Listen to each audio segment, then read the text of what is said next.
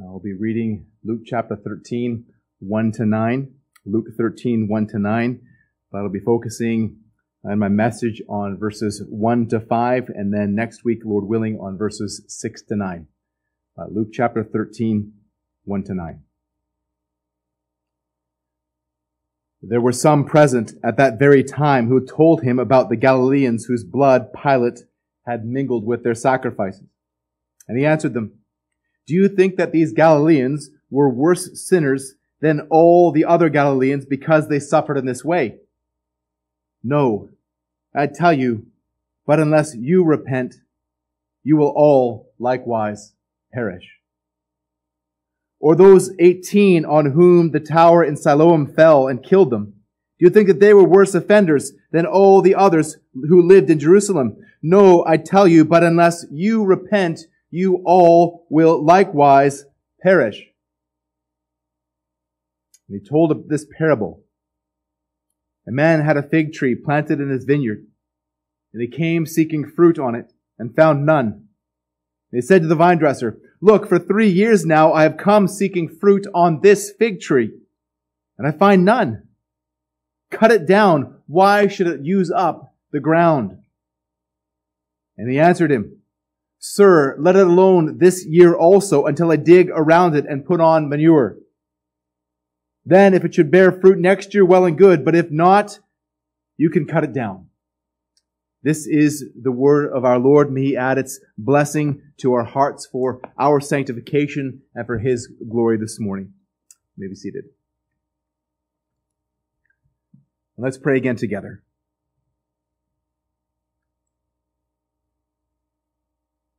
Holy God, as we approach this passage of Scripture, Lord, we see the need to repent. Lord, we see the need to repent before you, for you are the holy God. You are holy and we are not. And we thank you, Father, that repentance is a gift of your Holy Spirit that you grant to your elect. Lord, as you have granted us repentance unto life. And Lord, we praise you that you are continually granting us repentance as you are revealing your sin to us, convicting us of sin and helping us to turn from sin and to follow you. We pray, Lord, that you would continue to do that. We pray that you would shine the light of the Holy Spirit in our hearts according to your word this morning. We pray that you would grant us all repentance. Lord, we pray that that would be true, Lord, for any who are listening who are here as unregenerate, as unbelievers. We pray that you would grant them repentance unto life. And if there are any in us who are truly regenerate, who are born again, but are walking in the hardness of our hearts for our sin, we pray that you would expose that and grant us repentance for that too. May you help us, Lord, to continue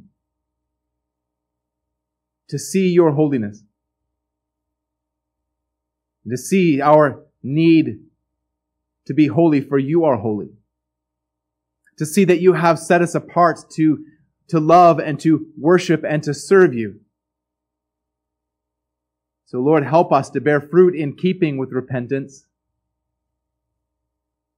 for your glory, for our good, and for the building of your church. We ask this in Jesus' name. Amen.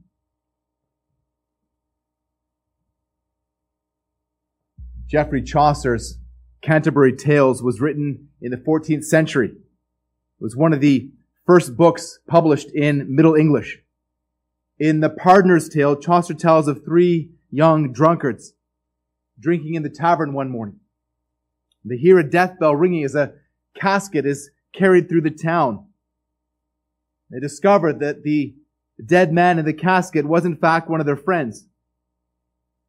And so the 3 of them conspire and resolve to assail and to kill death, determining that with the advantage of 3 to 1, he will not be able to withstand them. And so they set out on the road and soon meet an old man dressed in a black and tattered robe. And the man blesses them, saying, "Peace and God be with you."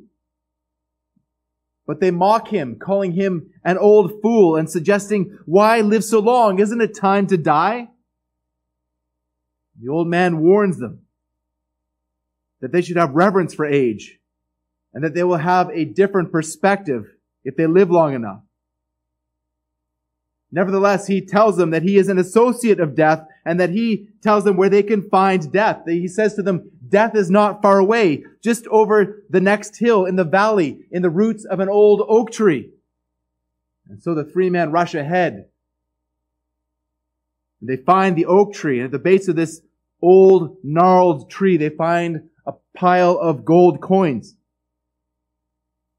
Now they quickly leave off their pursuit of death and are now in pursuit of this treasure. And so they do not want to carry the gold back during daylight. And so they send the youngest one among them back to town to get bread and wine so that they can spend the day merrily while they wait for nightfall so they can bring the gold back to their homes in the cover of darkness. But while he's gone, the two who are left behind plot to fall upon him and to stab him to death, and to keep the money just between the two of them. But unbeknownst to them, the third young man, the prospective victim of their plot, devises a plot of his own. He wants the gold for himself, so he purchases poison, and he puts it in 2 bottles of wine to give to his friends, keeping a third clean for himself. This is how the section ends. Why make a sermon of it? Why waste breath? Exactly in the same way they'd planned his death. They fell on him and slew him 2-1. Then said the first of them when it was done, now for a drink, sit down and let's be merry, for later on there will be a corpse to bury. As it happened, reaching for a sup, he took a bottle full of poison up and drank, and his companion nothing loth drank from it also, and they perished both. There is in Avicenna's long relation concerning poison and its operation, trust me, no ghastlier section to transcend what these 2 wretches suffered at their end. Thus these 2 murderers received their due, so did the treacherous young poisoner too. O cursed sin, O blackguardly excess, O treacherous homicide, O wickedness, O gluttony that lusted on and diced, O blasphemy that took the name of Christ. With habit-hardened oaths, that pride began. And how comes it that mortal man, that thou to thy Creator, him that wrought thee, that paid his precious blood for thee and bought thee, art so unnatural and false within? Dearly beloved, God forgive your sin and keep you from the vice of avarice. And my holy pardon frees you all of this, provided that you make the right approaches, that is sterling, or rings or silver brooches. Friends, do not go boldly looking for death, or you are sure to find it. Don't think that in all of your self-righteous pride, you could ever think to stand against death. Death holds a strange attraction and repulsion for people. On the one hand, many are drawn to movies and to books and video games that graphically depict death. There's a huge part of the entertainment industry that sensationalizes death, graphically depicting all of the gory details. I cannot see how such things glorify Christ. But even for people that aren't drawn to this, many are curious about the details of natural disasters and conflicts and so on that are presented in the news. And so somehow these things horrify us, but also capture our attention. Death repulses us, but we want to find out about death. We're quick to spread the news about death. We're bombarded daily with death tolls of COVID-19. But ironically, the same people who are telling us the COVID-19 death tolls will never give us the abortion death toll. Approximately 22,000 so far in Canada just this year. Over 9 million worldwide. It is horrific. We need to know this. We need to tell others. We need to take it to the Lord. This is important information. Likewise, we need to pray for our brothers and sisters who are dying for their faith. We need to take it to the Lord. Well, in our passage this morning, we find people who want to tell Jesus about some horrifying deaths. That a group of worshipers were killed by Pontius Pilate in Jerusalem as they were in the very act of making sacrifices. Their own lives were sacrificed alongside their sacrifices, and their own blood mixed with the blood of their offering.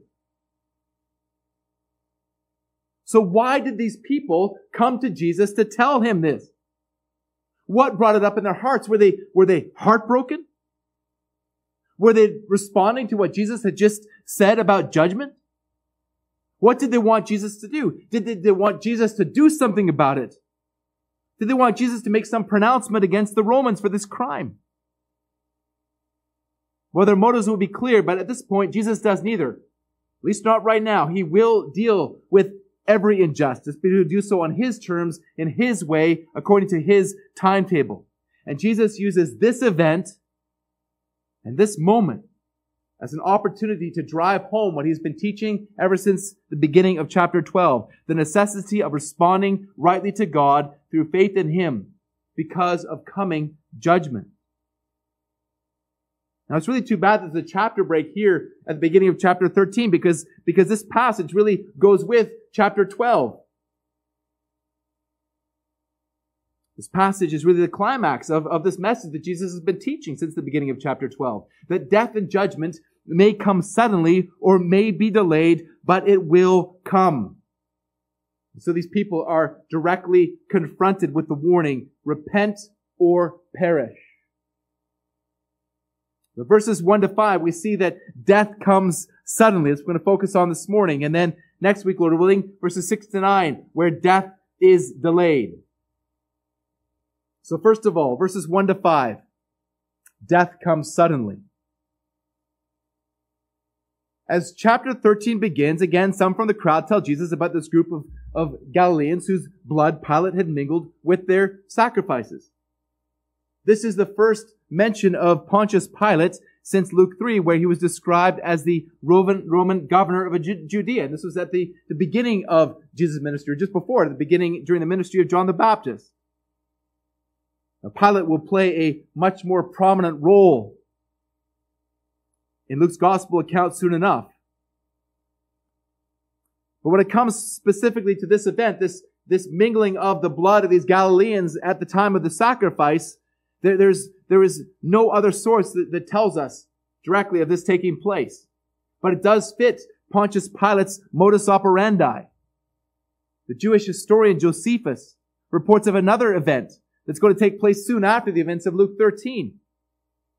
Where just prior to the triumphal entry, when Jesus enters into Jerusalem, when Pilate had enraged the Jews by taking money from the temple treasury to build an aqueduct, the people rioted. Josephus reports that tens of thousands of Jews revolted, and Pilate ordered the soldiers to crush the rebellion, and they did, violently, killing a great number of unarmed Jews. But here, in this moment, even worse than in that rebellion, these Galileans were killed in the very act of worship. It's horrifying. The humanity of it should have been horrifying enough for these Jews who were telling Jesus about it, that they were cut down in the process of practicing religion. Well, we can relate. Every week we pray for our brothers and sisters around the world who are dying for their faith, the same religion that we hold to. Well, what is your response to such things? When you hear about the persecution of our brothers and sisters, how do you respond? Does it wrench your heart? Do you weep with those who weep? Romans 12:15. Do you have compassion on them? Romans 10:34. Or do you quickly forget about it and move on? How often do your persecuted brothers and sisters make your prayer list? Well, the response of these Jews who informed Jesus about the death of their brothers was even worse. Even worse than forgetting. Jesus' answer in verses 2 to 5 reveals the reality of their motives and the reality of their guilt. Jesus answers them. Do you think that these Galileans were worse sinners than all other Galileans because they suffered in this way? Well, first, they lacked compassion. on their fellow countrymen, as their fellow Jews. In John Donne's poem, For Whom the Bell Tolls, we read, "No man is an island entire of itself. Each is a piece of the continent, a part of the main. If a clod be washed away by the sea, Europe is the less. As well as if a promontory were, or as well as if a manor of thine own, or of thine friends were. Each man's death diminishes me, for I am involved in mankind. Therefore, do not send to know for whom the bell tolls. It tolls for thee." The death of a human being should evoke a visceral response in you. When another human being who's made in God's image dies, it should deeply trouble you, especially if the person is a brother or sister in Christ. And even more so if he or she dies unjustly and horribly. I really would encourage you to read Fox's Book of Martyrs to get a perspective on these things, on persecution, to prepare your heart for persecution. But these Jews, again, they lacked compassion on their fellow countrymen, on their fellow human beings. But that wasn't all they did. Again, they did something much worse. You can see from Jesus' response that they concluded that these Galileans died because of sin in their lives. They concluded that the Galileans being killed in this way was God's judgment against them. Now, this is a very, very dangerous game. Judging others and concluding that what happens to them is God's judgment against them. Job's counselors did it and earned a stiff rebuke from God. The disciples did it with a man born blind in John 9 and were corrected by Jesus. When they asked, "Rabbi, who sinned, this man or his parents, that he was born blind?" Jesus answered, "It was not that this man sinned or his parents, but that the works of God might be displayed in him." Now, judgment can come immediately and directly on sin. You see this in Deuteronomy 28-30, where you see the blessings for obedience and the curses for disobedience. In the Old Covenant, there was a direct correlation. And we can see this practically, even today at times. If you know of somebody who was killed by drinking and driving, or if a sexually immoral person contracts HIV/AIDS, well, the consequence is directly tied to their sin. But be very wary of concluding that this is the case necessarily for ourselves, let alone anyone else. Be very wary of concluding that trials and even death come into our lives or the lives of others as a direct punishment for sin. The reality is that many people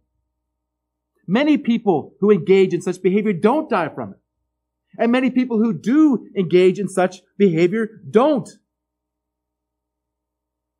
Again, be very, very careful not to judge by appearance, but to judge with righteous judgment. Romans 7:24. Judge with biblical judgment.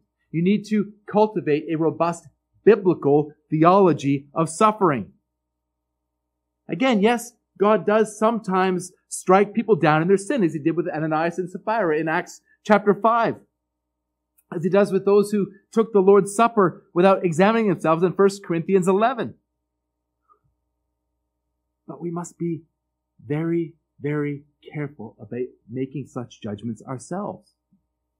We know that the Lord does discipline those who he loves, Hebrews 12:6, and uses such things as they work together for our good to make us more like Christ, Romans 8:28 and 29. But remember that making pronouncements on others is not your private authority. Not even the elders have that authority. This is the authority of the local church.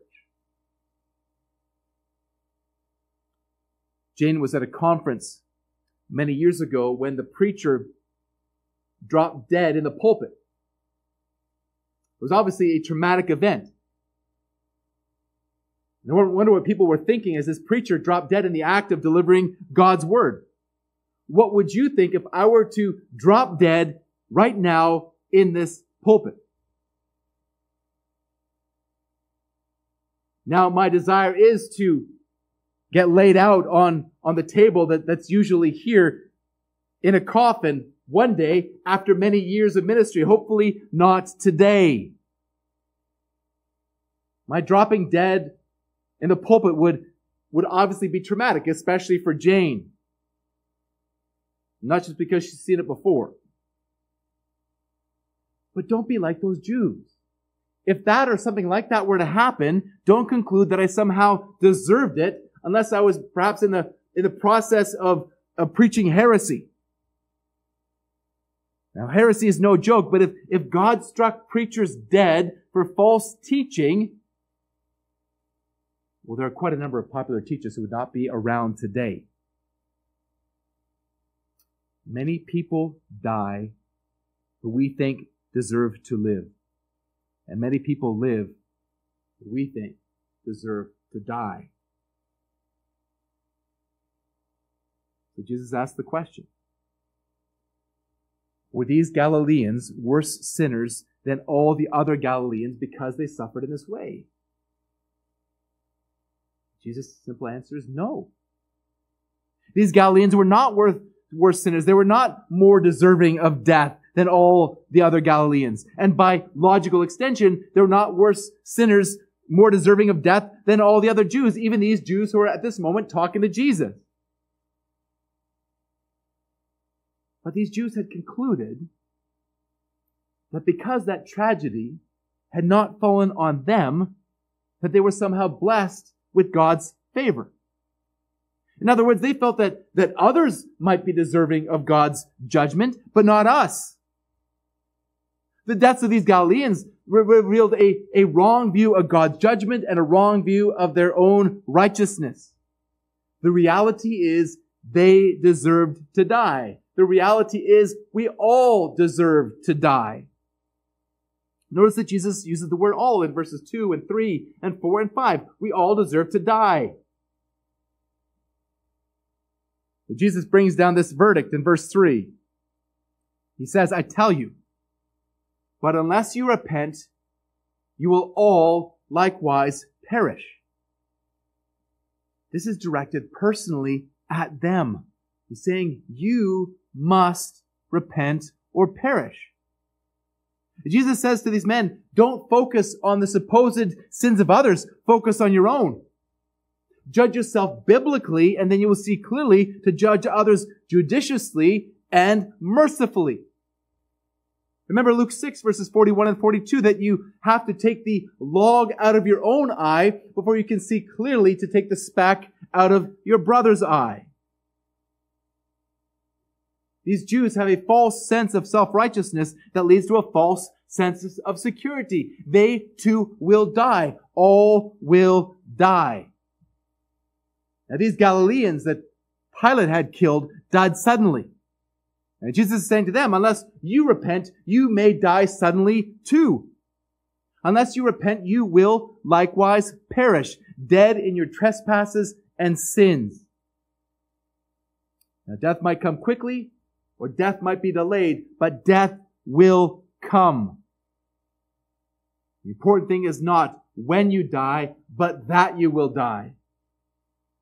But Jesus is offering mercy.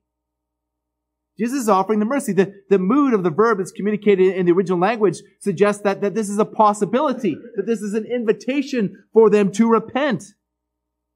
That the way of life is open before them, should they, by God's grace, choose to take it. But it's not just those Jews who are guilty, is it? Romans 3 tells us that guilty is the verdict on the whole human race. For all have sinned and fallen short of the glory of God. Verse 23. Again, this is not just an indictment on those Jews. This is an indictment on you. Unless you repent, you will likewise perish. It's an indictment, but it's also an invitation.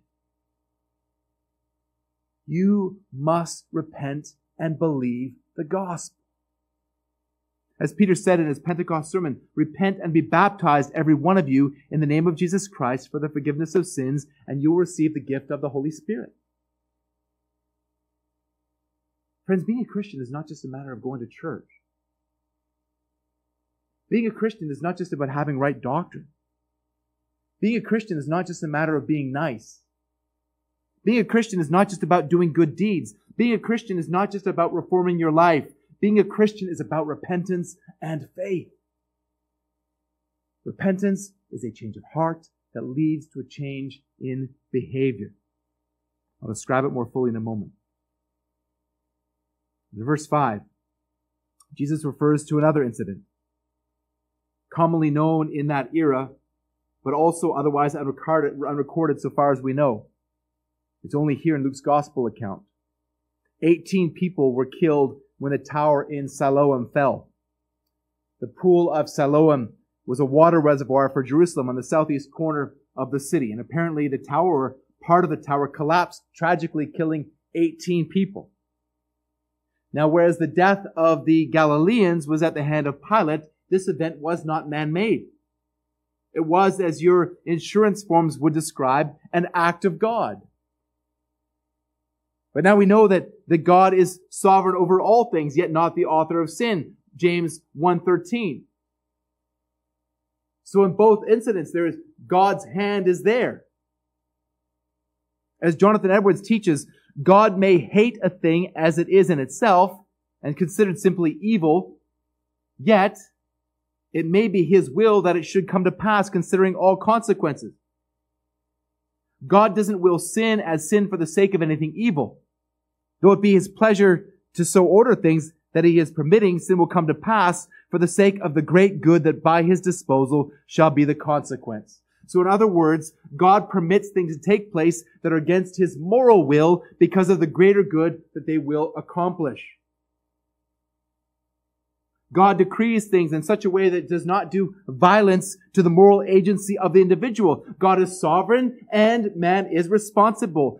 Scripture teaches both, and so we believe both. God refrains from acting in certain circumstances and situations in order to accomplish things that are for His ultimate will and for His glory.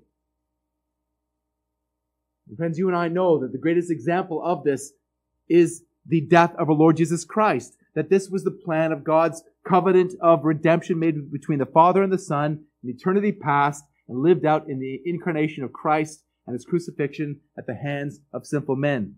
Listen to another part of Peter's Pentecost sermon. Men of Israel, hear these words. Jesus of Nazareth, a man attested to you by God with mighty works and wonders and signs that God did through Him in your midst, as you yourselves know.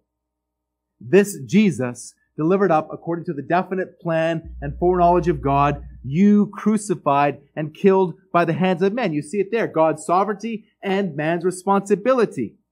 God raised Him up, loosing the pangs of death, because it was not possible for Him to be held by it. The reality is that we cannot know specifically why these 18 people died at Siloam. It's part of the mystery of God's providence. But the important thing for these Jews to make note of is not why they died, but that they died. Jesus' message again is, unless you repent, you will die too.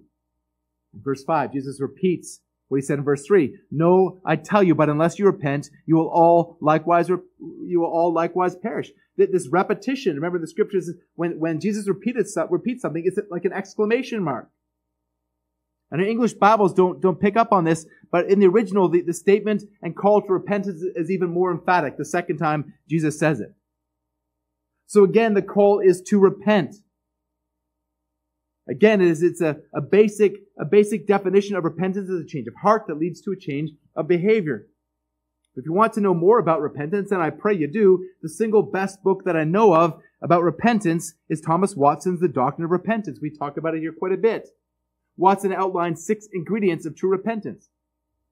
1, sight for sin. You see your lifestyle as sinful.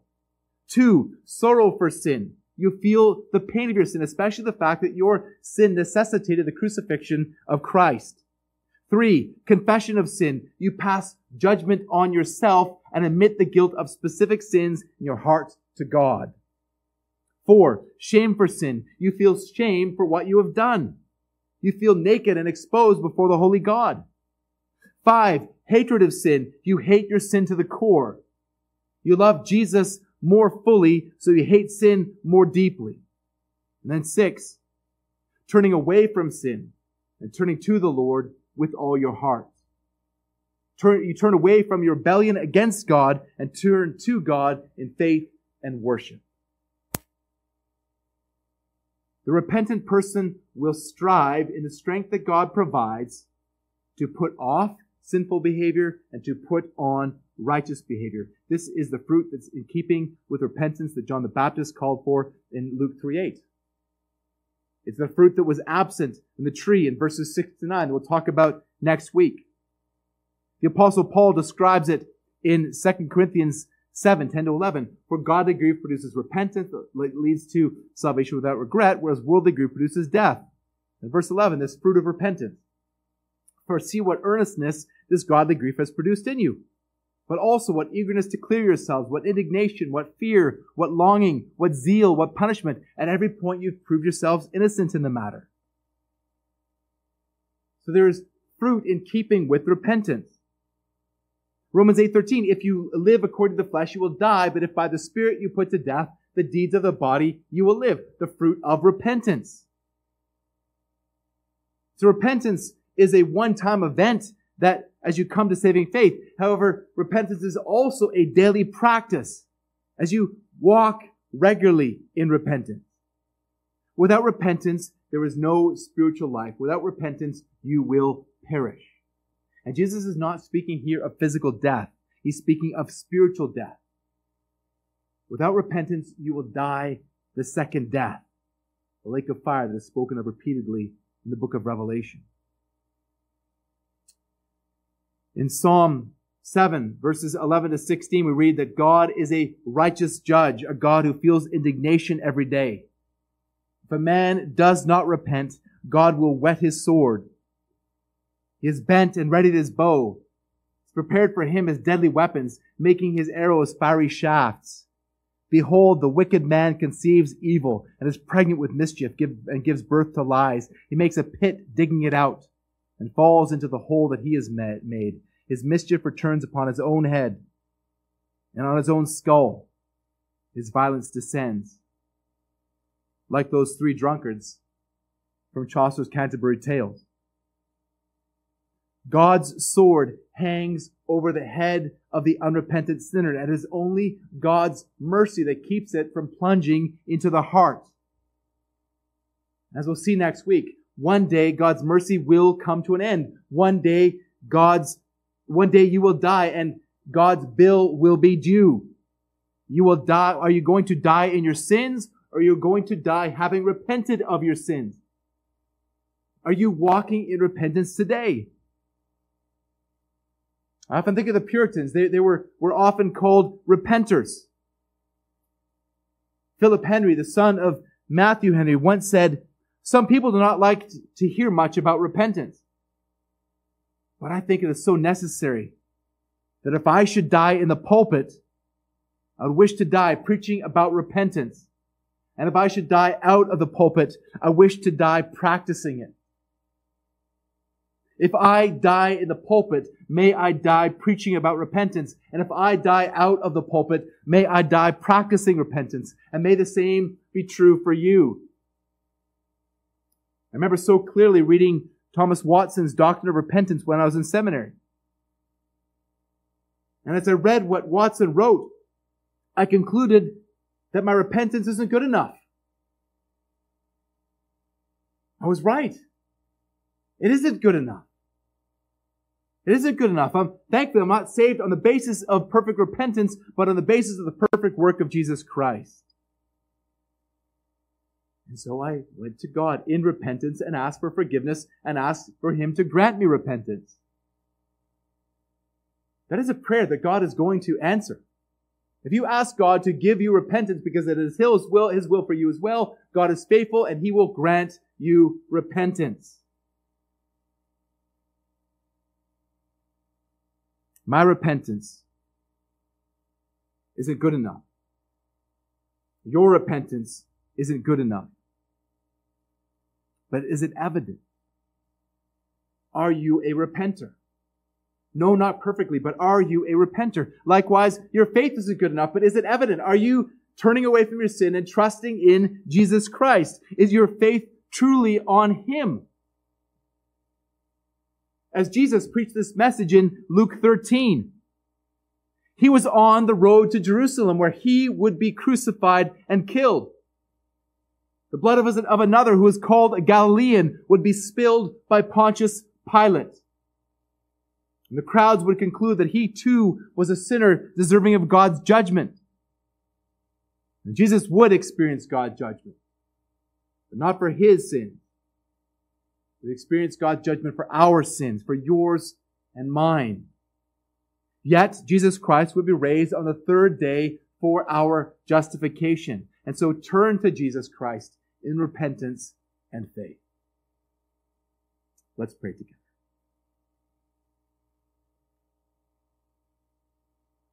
Lord Jesus, we praise You for Your perfect life. As You perfectly obeyed all of the law of God.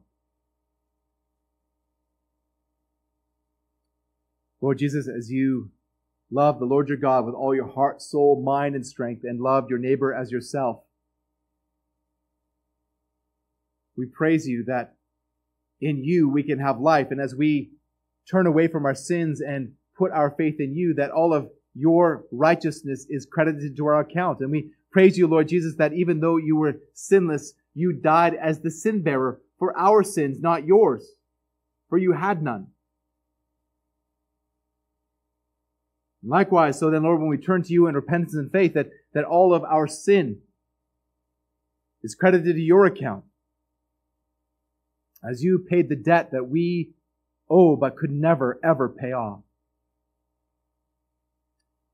And so, Lord Jesus, through the power of Your Spirit, I pray that You would grant us repentance. And whether that be true for the unbeliever who's listening for the first time, may they turn away from their sin. May they turn to You in repentance and faith. But Lord, for all of us, help us to be repenters. We ask this all for Christ's sake. Amen.